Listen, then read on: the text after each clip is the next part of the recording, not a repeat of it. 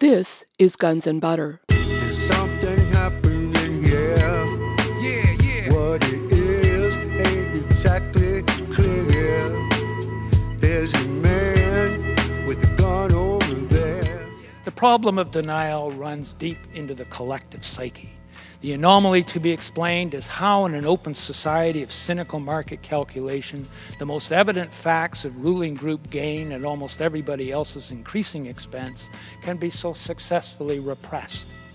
I can't believe that is a sign pointing back to the block behind it. Even the consuming public's insatiable desire to know the dark secrets of the rich and famous is here still. Something deeper than regime propaganda is at work. Those who believe that the in-group running the U.S. national security state could not possibly have been involved in 9/11 are, by self-admission, no longer connected to the issue of fact or truth. I'm Bonnie Faulkner. Today on Guns and Butter, Dr. John McMurtry. Today's show, Why the Facts of 9/11 Are Suppressed, Understanding the Ruling Group Mind Behind the War Without End. John McMurtry is Professor of Philosophy at the University of Guelph, Ontario. He is author of over 150 books and journals. In recent years, his work has focused on the underlying value structure of economic theory and its consequences for global civil and environmental life organization. His analysis of the meaning and impact of the 9/11 events and their aftermath is informed by this perspective. In response to the extreme pressure of forcing reality to conform to manufactured delusions, the group and its members become increasingly submerged within a preconscious field of hysteria, denials, and projections. In the case of 9/11 and the 9/11 wars, the shadow subject of the ruling group mind and its executive vector propelled 2 war criminal invasions of other societies and police state laws across the world.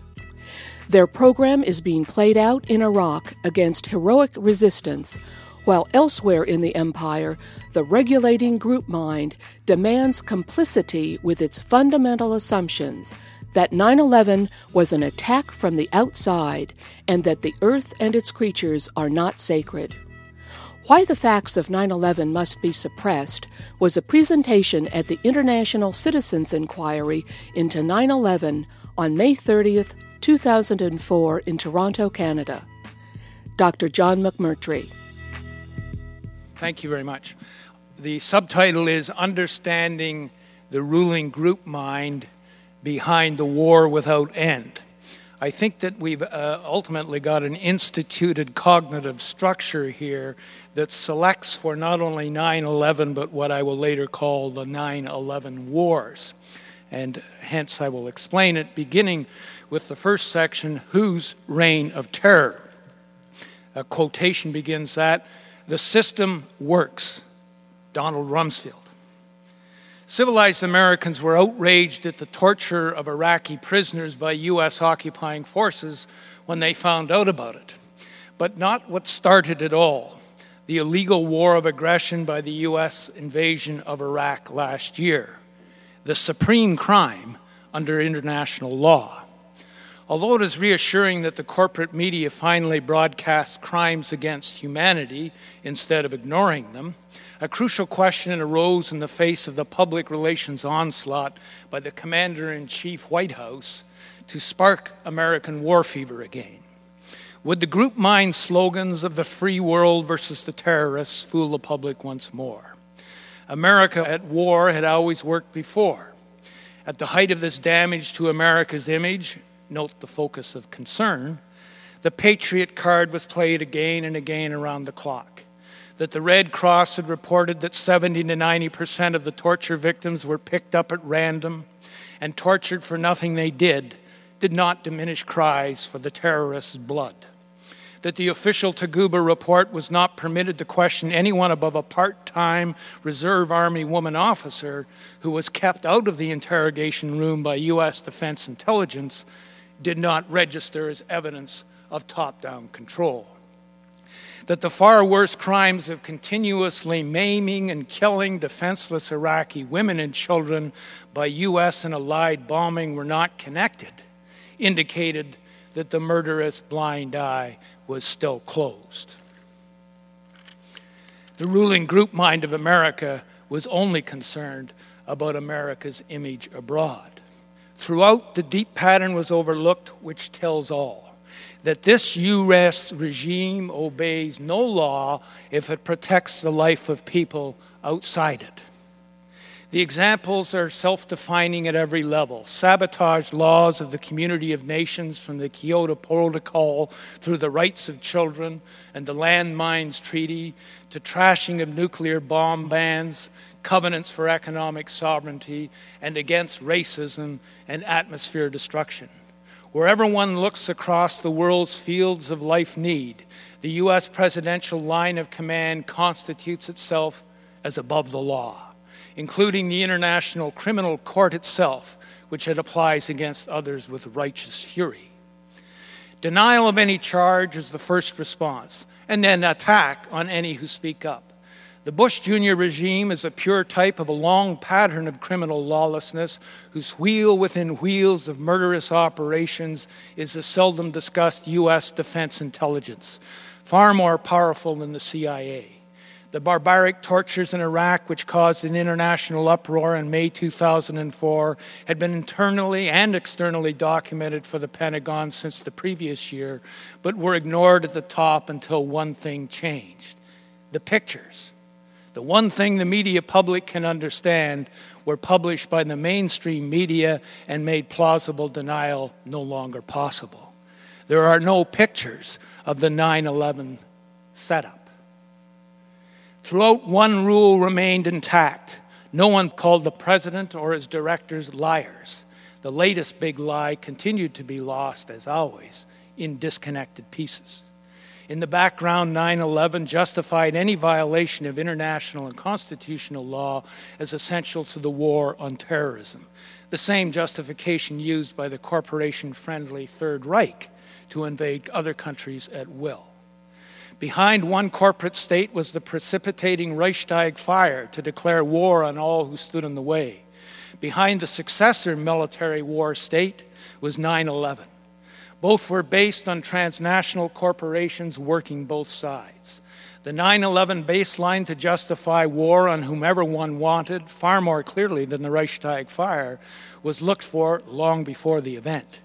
The Bush Jr. planners had already published the Linchpin Proclamation, Project for a New American Century, a full year before 9/11 in September 2000, a public planning document in which the desired, quote, process of transformation for the U.S.'s world mission of, quote, full-spectrum dominance was made overtly contingent on, quote, some catastrophic and catalyzing event, like a new Pearl Harbor, unquote.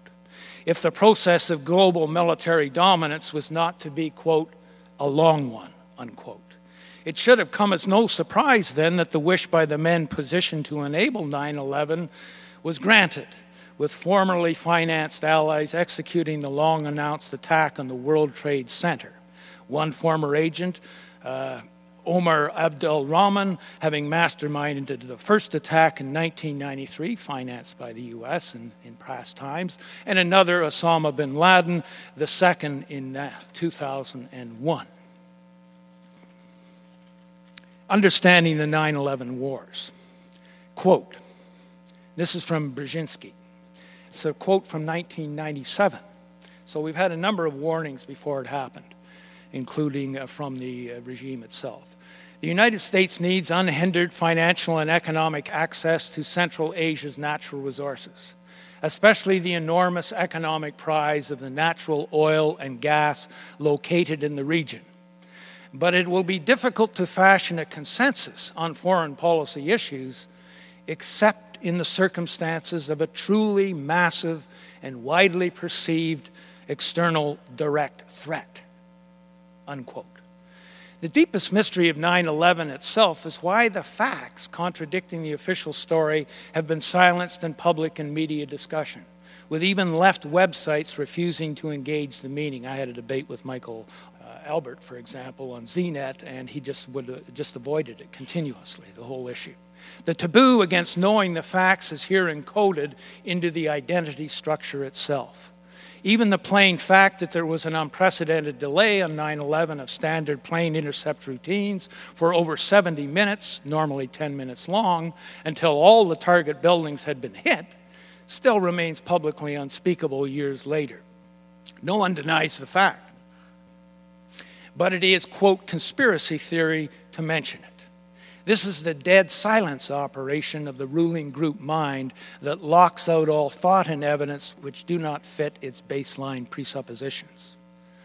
Given the known pre-9/11 search by U.S. geostrategic planning for a publicly saleable reason to invade Central Asia and Iraq, as the Brzezinski 4-quote in the Project for the New American Century revealed to us, why do the media, citizens, and other governments continue to disconnect 9/11's strange occurrence from what it provided the ideal pretext for? Militarily imposed new control and access over Iraqi and Central Asian oil. Specifically, its supply and its sale and its access across the world's richest oil reserve. We knew of these aims before they were made fact. Why then, when these very major invasions then occurred one on top of the other after 9/11, the sole context within which they could have been sold as defensive, does even dominant left analysis refuse to connect the dots? In the U.S. itself, almost no one, including the heroic Noam Chomsky, engages the question. Even the recent most developed factual analysis among almost none features an exonerating title, The New Pearl Harbor. Even after years of known lying about Iraq by the Bush administration, why do the media and foreign affairs respondents still continue to block out all evidence substantiating the hypothesis of a constructed 9/11 attack? For obvious example, the anonymously blocked FBI investigations before 9/11, the ignored intelligence warnings from many foreign state agencies, and the immediately prior visit of the Pakistani intelligence ISI paymaster of one of the lead hijackers. Why are even the basics of physical science ignored in understanding the attack? The building collapses whose velocity of fall from plane impacts alone contradicts the laws of gravitation and engineering physics. Again, there is no counter-evidence or argument. There is just disconnection from and between the facts across the left-right spectrum. Now, given the Bush administration's endless stalling, blocking, and attack dog treatment of those chafing at top-level inaction before 9/11, including the FBI Director of Anti-Terrorism, John O'Neill, who died in the attack, and later the Bush administration's own official chief advisor on counterterrorism, Richard Clark, what more evidence is required for the wall of the unthinkable to be moved?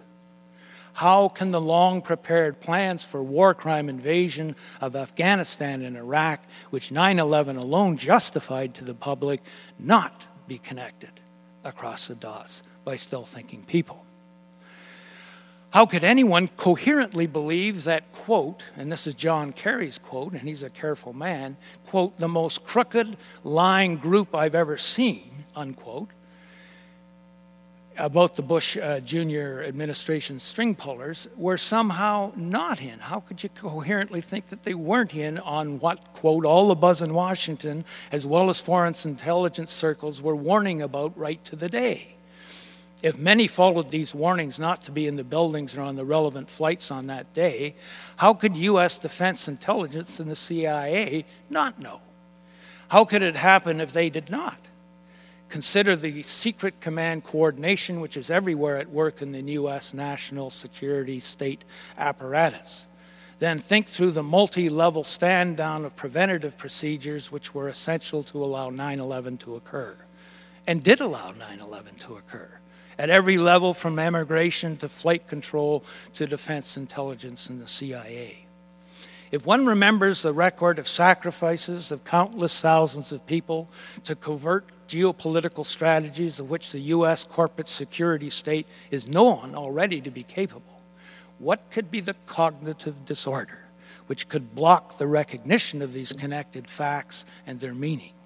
How can a normal intelligence really think that the Bush Jr. cabal of operators who've arranged the usurpation of the U.S. presidency and have waged a mass murderous war by false pretext with the very lead operators who have presided over death squads and criminal secret deals destroying countless lives since the Reagan era, how could we think they would be too virtuous to manipulate a long-planned event by familiar people which gave them unheard of new powers? When they know from all experience that they can play the card of America at war against anyone who challenges the president and commander-in-chief, why would they reject the heaven-sent fulfillment of their known wish list by 9/11? You're listening to author and professor Dr. John McMurtry. Today's show, Why the Facts of 9/11 Must Be Suppressed, Understanding the Ruling Group Mind Behind the War Without End. I'm Bonnie Faulkner. This is Guns and Butter. The motivations for murderous crimes of state and successful distancing from them are the warp and woof of history. All Henry II required to murder the Archbishop of Canterbury was a question in front of those who served him. Would we not have to be foolish to assume that the power-corrupted men facing enmeshment in the greatest electoral scandal and business frauds in U.S. history and a sliding economy under their watch would just turn away from an allowing event which would reverse their fortunes? An unprecedented world powers at stake. Would it be rational for such men to turn down the greatest opportunity of history to establish the empire of, quote, full-spectrum dominance they planned on the basis of just such a fast-track event to save fewer lives? Would they do this to save fewer lives than 3 months of domestic traffic accidents? The corporate market calculus all lived by would not be deterred by such an externality any more than the oil business they come from is concerned about far more deaths from their pollutions and extractions. Yet there is a deep structure of consciousness at work, beyond the beneficiaries, which denies even the self-evident, and all our media right here in Toronto are in on it, not consciously. There is a level of identity that operates beneath facts, and it is a structure of prejudgment, which selects what facts are and are not seen, or connected. One needs to remember here that the lead group of the Bush top-secret team is much of the same personnel that presided over the smuggling of cocaine into the U.S. to addict Americans so as to illegally finance war crimes against Nicaragua, and before that plotted with and provided arms to the mullah dictatorship of Iran so that it held on to American hostages long enough for the election to be lost by Jimmy Carter to the Reagan regime. Even without this larger historical context in view, and it's the same people like Elliott Abrams and so on, and Cheney, who are involved, within which, in fact, Cheney and Rumsfeld have worked at the top from the beginning, what evidence in the real world does the mainstream of North America have to believe that the very same people in political networking who boldly stole the 2000 presidential election by overriding legal voting procedures and rode on Enron jets and criminally provided financing to get there, and who still try to push through a national energy policy secretly advised by the same fraudulent operators, why would we think they're above letting 9/11 occur to win world power for themselves? Why, most simply considered as the most elementary known principle and question of forensic justice in the face of any crime, cui bono, who benefits, suspended here on 9/11. Note throughout that no mass media in the U.S. or Canada, nor any Democratic opposition politician, including presidential candidate Kerry, raises the most basic of all issues. Cui bono? What explains why the self-evident is unthinkable? There's something at work within and across people's consciousness as citizens and consumers which is not yet penetrated. Some form of instituted mind lock blocks out the normal first question. It would lead us to the first forensic hypothesis that there was a complicit blind eye to what maximally served this administration's self-interest above all and no one else's. But we know that the most obvious hypothesis has been prohibited from view on pain of a burning, quote, a burning necklace of fire around the questioner's neck, to quote Dan Rather's words. Even when all the evidence pointed in the direction of the most important news story of the era, and there was no counter-evidence, such as hard losses suffered by anyone at the top of the most unaccountable and pervasive failure of the most advanced international security apparatus in history, still the question remained publicly unspeakable. Why would the most basic forensic question and facts continue to be overlooked when only ever more gains for this ruling group and their oilmen military constituencies piled one on top of another from 9/11 on? Why would no one mention the vast and global new powers over nearly everyone which 9/11 reaped for everybody at the top of this corporate state cabal? Why would the most elementary logic of any normal reading of criminal intent and action, whose interests are alone served, remain unthinkable? That is the mystery. Not once anywhere in public discourse that I know of, not in one piece of an around-the-clock saturating field of media and learned messages, have the interests served by 9/11 for those in control been once named. So let us name them here. Open access to the world's formerly untouchable and greatest wealth resources.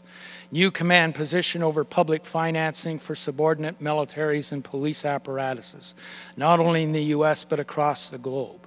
Privatization of the world's richest publicly owned and state-controlled oil fields and the social infrastructures they support. Almost no mention of that. New declared right to suspend the historical basis of rule by law, habeas corpus, and whatever other civil rights are targeted. The CAUT has a nice analysis of this recently.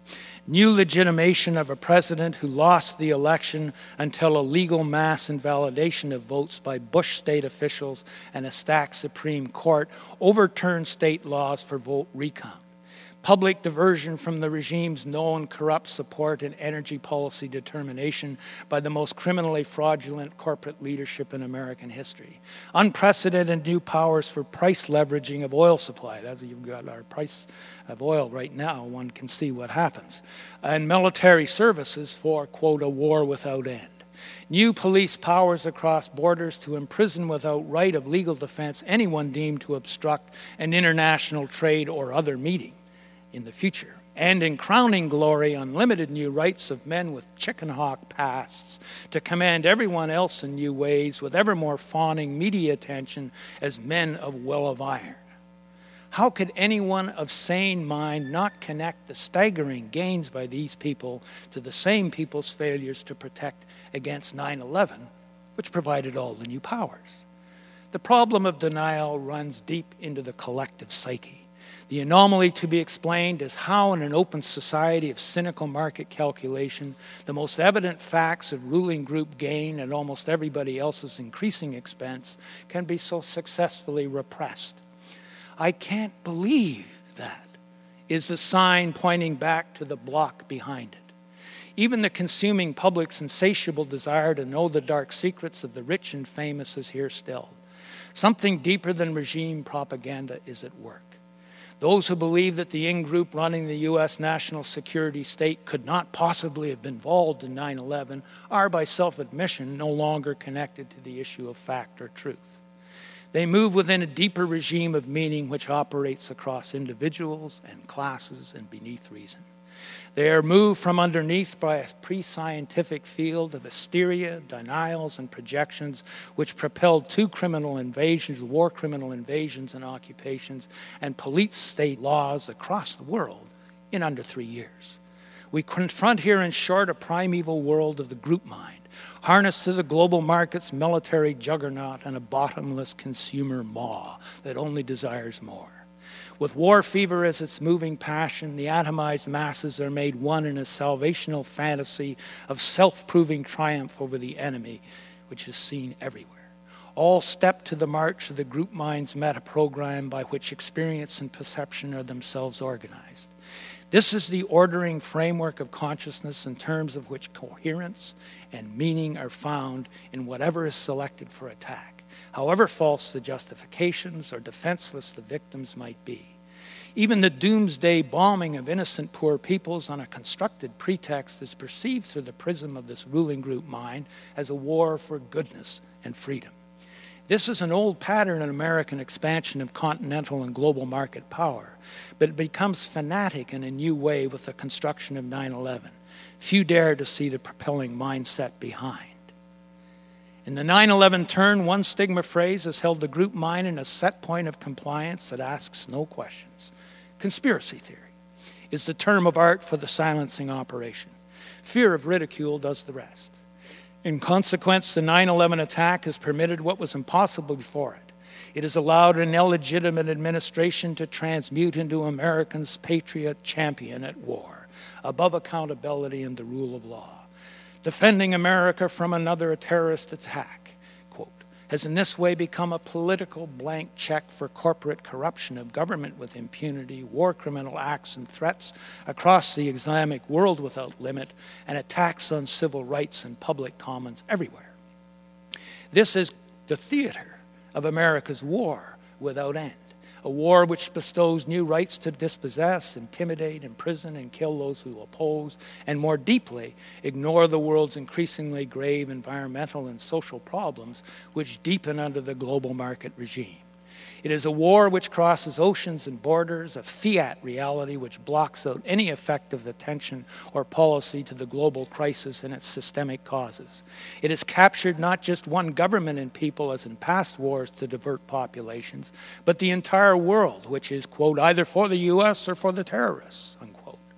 The public sector is thereby rendered impotent in formation of social policies and infrastructure to meet the life and death problems of the failing global market paradigm. Many thinking people understand the geostrategic pattern at work here, but not the regulating mechanisms of the pathogenic group mind that orders every one of the steps. It is the system decider behind every false terror scare, diversionary attack, big lie and violation of international law since 9/11. It is its meta-program. Its primary economic expression is global privatization of public resources by force as well as fraud. Terrorists instead of communists are the diversionary enemy.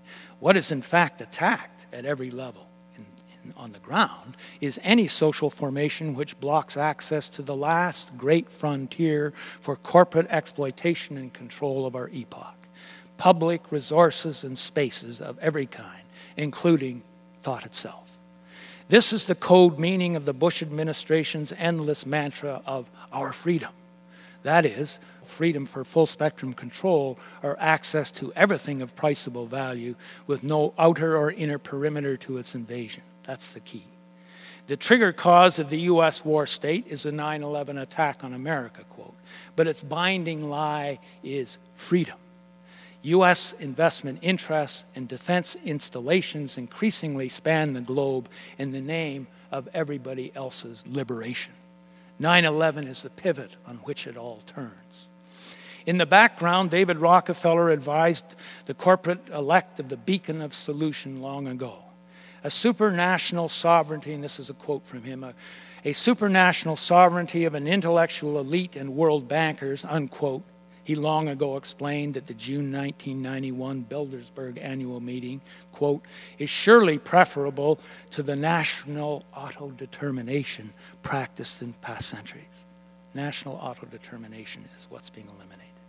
In the foreground, devout 9/11 story believers await the rapture to come. For all the magic of the invisible hand infallibly transfigures infinite self-desire into the best of all possible worlds. That's right into neoclassical economics now, and I'll soon be into that.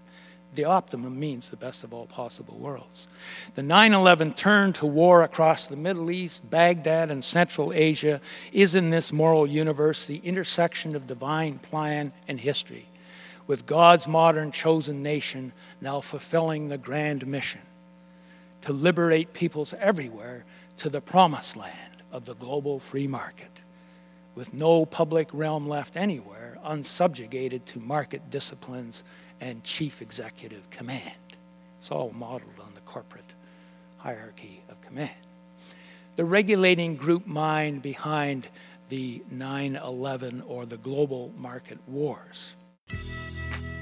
You're listening to author and professor Dr. John McMurtry. Today's show, Why the Facts of 9/11 Must Be Suppressed, Understanding the Ruling Group Mind Behind the War Without End. I'm Bonnie Faulkner. This is Guns and Butter. At the core of the borderless meta-program, which regulates the perception and understanding of our epoch, lies the ruling group mind. Its ancestor predates the U.S. as a nation, but corporate America and its president express its last global armed crusade. Not even the more ancient duty of the colonial state to build infrastructure instead of destroy it inhibits the pure corporate capitalist form of U.S. empire. Not even the life security of Americans' own citizens figures into the money sequence system into which all that exists is converted. From the water we drink to the genes of what we eat, from the countries of the non-market world to the sky over our heads. For the conversion of all life organization and their conditions into commodities and money demand in perpetual growth is known to be identical to our freedom. Thus, only more market money transactions for price commodities for a profit, with no life coordinates anywhere involved, count in our national accounts today, including Canada's national account, as development or well-being. This is the inner meaning of what is called, quote, the free world. The fatal problem was evident to Abraham Lincoln over a century ago, and this is not much quoted. Lincoln warned in a private letter, quote, as a result of the war, corporations have been enthroned by the war, as usual, and an era of corruption in high places will follow. And the money power of the country will endeavor to prolong its reign until all wealth is aggregated in a few hands and the republic is destroyed, unquote. That's Lincoln. Lincoln was assassinated within a few months, 5 months of that letter, to a colonel. U.S. corporate rule has since been instituted across the world, and now, triumphalist over all alternatives, invades across the world wherever there is room for, quote, more freedom and development for its money sequencing operations. Whether the civil common sectors and unpriced life spaces within existing capitalist societies, or the entire economy and resource stocks of non-capitalist societies which are defenseless against attack. The inner logic of the corporate order's globalization is not dependent on this or that administration, and that's important to remember. It is a meta-program of regulating assumptions, and it has sedimented over centuries into the ruling mindset of our epoch. Its principles are now mathematically enshrined in neoclassical market models, but they are also the regulators of everyday thought across the world. As with the one true faith of a former age, the ruling principles are variously comprehended and normally function at the preconscious level. No one safely challenges, however, any of them. In order to understand the ruling market group mind since Adam Smith published its first testament in the year of the American Revolution, we need to understand its system-deciding principles which form the bare metaphysic of the 9/11 wars. This thing goes deep. Together, these principles set the logic of the ruling group mind and the meaning of its invisible hand-tech theology, out of which the 9/11 turning point and the new market wars have been fanatic expressions. The regulating structure of market perception and understanding is the determiner of social meaning to which official culture in both industrial and third world societies now tacitly conforms since the end of the opposing superpower in 1991. The fall of the Soviet state marked the decisive turning point in the ascension of the market group mind as having no alternative, the end of history. 9/11 marked a less understood turning point in this meta-program's global dominance by legitimating preemptive attack on any movement or force perceived to stand in the way of its freedom and self-defense, whether unarmed, quote, violence-threatening protesters, unquote, in domestic public spaces, or, quote, suspected terrorists, unquote, in civilian populations of the occupied world. Behind all the infinite variations of times and conditions of which postmodernism is the bacchanalian revel, One unexamined meta-program of perception and judgment has increasingly ruled as the system-deciding market group mind. Its inner logic determines every step of the global market crusade by the U.S. war state before and especially since 9/11, with the latter providing it its carte blanche. What before 9/11 was a world slowly coming under universal norms of life protection and understanding of the destructive life blindness of the global market system was, after 9/11, a monoculture of one enemy which was disconnected from every real problem humanity faces. That's the big disconnection. We need to keep in mind here that it was 1 month before 9/11 that the greatest international demonstration ever against the global market system occurred, with NATO warplanes flying overhead in Genoa and police beating masses of demonstrators while they slept on false pretexts of terrorism amongst them. 9/11 reversed the historical tide forming against the global corporate system, its most concealed function. The inner algorithm of command of the global market system itself was war-drummed out of view. The bearer of this determining algorithm of the mega machine is the ruling market group mind, and it is regulated by the following set of principles to which all of official culture conforms without question, including our own. 1. This is the Bear type. Pursuit in a market order of maximal monetary assets and commodities for oneself is natural for humans, rational in all places and times, necessary for all social progress and development.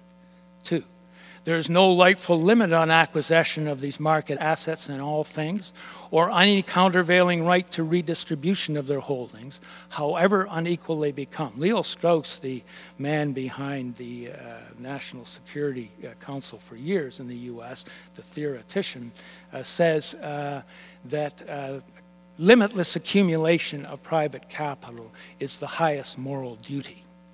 3, freedom to buy and sell and self-maximizing transactions of money and price commodities is the basis of all human liberty and justice, and there's no outer limit in its rightful globalization. 4, the market's money price system always optimally allocates resources and distributes goods and services in each and every society to ensure the best of all possible worlds. 5, this is all deducible for or axiomatized in neoclassical theory. Money profit maximization by investors is the ultimate engine of economic and social advance and is maximally liberated from the dead hand of state regulation and ownership. 6, government intervention, therefore, in the self-regulating market is wrong unless it supports the market system and dictatorial in proportion to replacement of free market flows of market commodities and capital. And this is why we can understand what's going on in Venezuela and Haiti before and so on. 7, individual consumer desires are permanently increasing and unlimited in their growth by human nature and are what all free people want more to satisfy. 8, the public interests in human welfare are only increased by a market economy which produces all that is good, including democracy, poverty alleviation, and human civilization. Market growth is therefore beneficial in all places and time, with no limit to the conversion of planetary and human life organization into more priced goods for consumers and profits for firms. Protection of domestic production of any type is the evil of protectionism, although subsidization of dominant enterprises may be necessary to the national interest. 11, whatever facts of life disaster may seem to contradict the necessity and validity of market principles 1 through 10, the ones I've just read, they're always understood as corrected by better application and more rigorous application of market principles. 12, if the creative destruction, as it's called, of the global market destroys old environments and ways of life, these are unavoidable costs of technological progress to be solved by market means. 13, individuals, groups, or governments which doubt or criticize, and here we get the war drum beginning, the supremacy of the market system or the inherent efficiency of its production and distribution or the freedom of its agents, thereby reject the free market and therefore democracy, and are therefore, it follows by transitivity, dangerous to humanity. 14, any and all societies, parties, or governments which seek any lived alternative, and this is always what they attack, any lived alternative of economic organization are, to the extent of this, irrational or evil and must be prevailed over by all means available, including armed force, and I would add 9/11, to protect and advance the free world for all. That's the meta-program.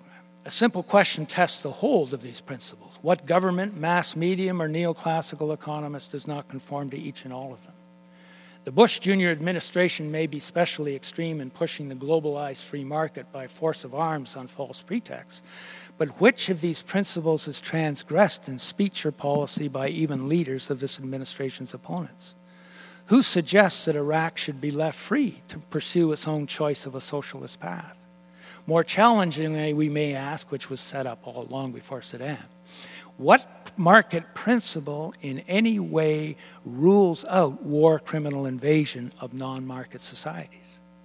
Or more challenging, we may ask, how would the allowance of 9/11, the engineering of 9/11 itself, violate any market principle? The answer is that it does not. The only cost recognized by the market value calculus is a cost to business. Lives are worth nothing. Only market incomes are. In fact, no high-income executive, another strange fact not investigated, seems to have been there on 9/11, and the costs were borne by the public. As for the U.S. market itself, it was already in a deep slide before 9/11, stimulated massive new government spending. The market recession was, of course, blamed on the terrorist attack, but that is an operation of the market group mind. Any facts which do not fit its assumptions are preconsciously inverted and reversed so that they do. More revealingly, the market meta program favors 9/11 by favoring its consequences. Destruction of a socialist state or an Islamic society for replacement by a free market is the maximum good possible for it. If we see through this moral prism the set points of market understanding, only necessary and beneficent effects appear through the lenses of perception.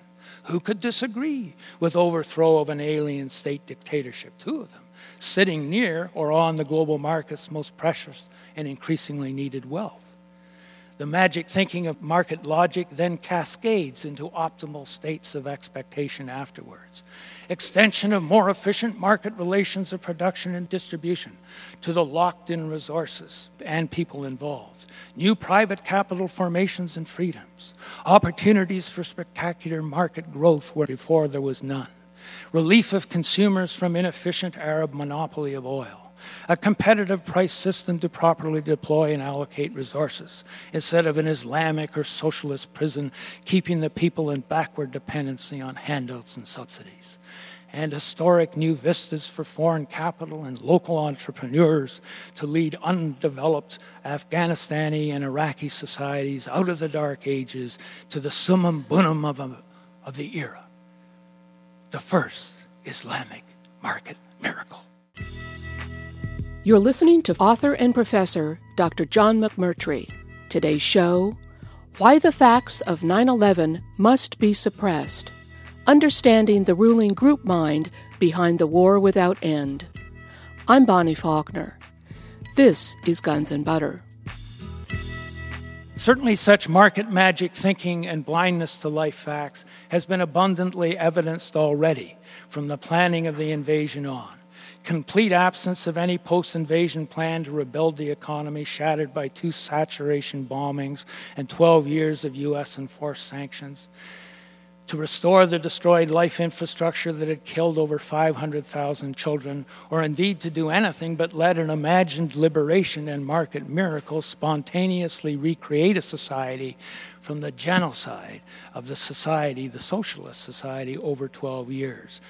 This revealed a derangement of mind disconnected from the life world, but no one has yet followed it back to its source. The complete incapacity of the market state invaders to plan for or provide even public security of the most basic infrastructures of water and electricity, let alone food and employment or healthcare or education or freedom from attack, and most of which Iraq had led the region in development prior to the first invasion, the key ignored fact, revealed a superstitious structure of market logic at work. Could any mumming of slogans and systematic destruction of life systems from the Dark Ages rival this continuously barbaric outcome? Yet what market principle selects against any step? The deep prejudice of the market calculus that it is life-blind in principle and can only compute money sequences and sums. The same set point of perception and value judgment reaches back to 9/11 and before. The unspeakable truth is that no market principle is not better realized through the 9/11 attack, and that's why people keep saying it's better. Okay, it has to be better. If 9/11 had not been planned by the ex-ally bin Laden and enacted by the, quote, moral equivalents of the founding fathers, unquote, as Reagan called the Taliban and their allies, in the U.S. finance war against another secular socialist government, what else could have justified the new global market wars? Market logic is the hidden system decider throughout. One more level of the meta-program of the mind, however, is required to propel and legitimate its supreme crimes against humanity as acts of self-defense and liberation. That is the religion of America, and it expresses the global market program as a war crusade across the world with America as the Messiah state. This layer of the ruling group mind is what directly regulates the hearts and minds of America. It's their daily frame of reference and fixed pole star. This mind can only feel and see inside its own close circle. U.S., our own group, in the master phrase of the philosopher King Leo Strauss. The ruling group locates the group mind it shares with the people by poles of opinion and arrives at the narcissist center for everything in the religion of America, America itself. What is of everywhere else angry at lawless U.S.-led destruction of planetary life organization is reversed now into a hatred of America, the new correlative of anti-Semitism. Here or there, the narcissist self-center can only go one place, back to itself as good, and others as jealous or evil. Clinically, psychiatry knows the disorder as a propensity to auto-suggestive hysteria and disconnection from reality, apt descriptors. When psychopathic, diagnostic and statistical manual of mental disorders suggests, the self-center lies glibly, manipulates others, is parasitic, and denies all responsibility for destructive actions. The clinical definitions and the reality meet, but do not give us the regulating frame of mind through which it sees and comprehends the syntax of meaning in terms of which it knows itself as free and good. The group mind of America, the second coming by force of arms. The moral syntax of the American group mind is the wheel within the wheel of the global market religion. All its principles are presupposed as the way that God is presupposed by the religious fundamentalists. An all-powerful, all-knowing, and jealous ruler of the world rightfully determines the course of reality, and none may doubt it. We may know of the pre-Reformation Islam that is the primitive counterpart, but we do not know the beast itself. We sense it in U.S. witch hunts and vast prisons of the poor, doing no offense to any person. 86% are there for no harm to the person. But we do not see the creed's fanatical mode in the global market's expansion, led by the U.S., in the war crusade that has no end and understands itself as freedom. The God of America is primitive. It worships itself. But there are a set of silently regulating principles at work through all the phenomena of its rule, which together constitute the ruling group mind, which has imprisoned global culture within its premises since 9/11. And I'm only going to give one, but it's the key one. The ultimately regulating premise of this ruling group mind is that the U.S. national security state is America. This assertion is never directly stated because that would reveal the absurdity of the equation. But the assumption nevertheless regulates every statement on Americans' relations with the rest of the world, which have been proclaimed from the U.S. government since 9/11. It, in turn, is rooted in a deep cultural chorality which it expresses in Leviathan form. The state does. And the deep cultural form is, I can kill, therefore I am. This is a logic that goes back to before Hegel's master-slave dialectic first glorified its threat as the source of philosophy. There is almost no popular form of American culture that does not bear its undertow meaning. from hunting, WrestleMania, and video games to the language of sports and dramatic content of television and movie entertainments.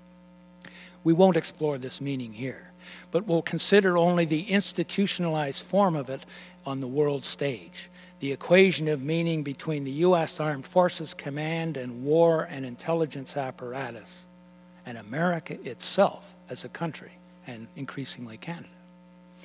This preconscious equation explains, for example, why even the U.S. government's official opposition, the Democratic Party, abdicated from political responsibility in its fear of appearing to oppose unjustified wars against essentially defenseless third world societies. They too are all incarcerated within the ruling structure of mind, more paralyzed than 1930 Germans in their dread of being named unpatriotic. This is a fear which can only be explained by the equation of the state military command and its apparatus with America. Beneath the surface phenomena of party politics and competing media and opinions, the great diversity, rules one group mind. The equation of America to its armed state apparatus is never publicly challenged in the official culture of the free world because the equation is assumed a priori. No one who houses the false equation can tell them apart. They cannot see, therefore, the demonstrable falsehoods of the war state, the overthrow of the Republic's democratic traditions, and least of all the safety of millions of innocent civilians in other countries, not to say the 2,600 deaths of U.S. citizens, because they assume America and its national security apparatus are one and the same. Since they love America and America is it, and we love America as their neighbor, none of us can distinguish between our beloved country and the criminal gang institutions of the National Security Council, the Pentagon, and the CIA. As these rogue secret societies, especially the U.S. Defense Intelligence, as these rogue secret societies rule on behalf of U.S. investments across the world by the force of armed terror, mass disinformation, secret narco links, and political bribery and coercion at every level, lovers of America are obliged to defend this monstrous construction as America. This equation and the president as the president. This equation obliges them to be blind to fact. It then misleads them into supposing that anyone who opposes a gangster state rule of the world is anti-American. One absurd equation develops and builds on another and ends as a paranoid mass cult characterized as patriotism, just as in the 1930s with the world's most powerful industrial state. It is this false equation at the baseline of the group mind that we find the kernel of our world's problem. America's self-definition is capacity to kill others, unbound by international law. 9/11 is both the karmic blowback and the launching site of this self-equation in the global market war for empire without end. Thank you. Something happening here. Yeah. What it is ain't exactly clear. There's a man with a gun over there. You've been listening to author and professor Dr. John McMurtry. Today's show has been Why the Facts of 9/11 Must Be Suppressed, Understanding the Ruling Group Mind Behind the War Without End. This speech was recorded on May 30th, 2004 at the International Citizens Inquiry into 9/11 in Toronto, Canada. John McMurtry is professor of philosophy at the University of Guelph, Ontario. He is author of over 150 books and journals, including Value Wars, The Global Market versus the Life Economy, The Cancer Stage of Capitalism, and Unequal Freedoms, The Global Market as an Ethical System. John McMurtry's article, Why Is There a War in Afghanistan?, was posted in December 2001. John McMurtry was among the first academics to analyze the meaning and impact of the 9/11 events. His article, 9/11, Explaining the Inexplicable, Anatomy of an Atrocity, is included in the soon-to-be-published anthology, The 9/11 Conspiracy, edited by Jim Fetzer. Audio for today's program was provided by Hammouk and Ken Jenkins. Guns and Butter is edited and produced by Bonnie Faulkner and Yarrow Mako. To leave comments or order copies of the show, call 510-848-6767, extension 628. Email us at faulkner@gunsandbutter.net or visit our website at www.gunsandbutter.net. Hey yo, these are some serious times that we living in, G. And a new world order is about to begin. You know what I'm saying? Now the question is, are you ready for the real revolution, which is the evolution of the mind? If you seek, then you shall find that we all come from the divine. You dig what I'm saying? Now if you take heed to the words of wisdom that are written on the walls of life, then universally we will stand, and divided we will fall, because love conquers all. You understand what I'm saying? This is a call for all you sleeping souls. Wake up and take control of your own cipher, and be on the lookout for the spirit snipers trying to steal your light. You know what I'm saying? Look inside yourself for peace. Give thanks, live life, and release. You dig me?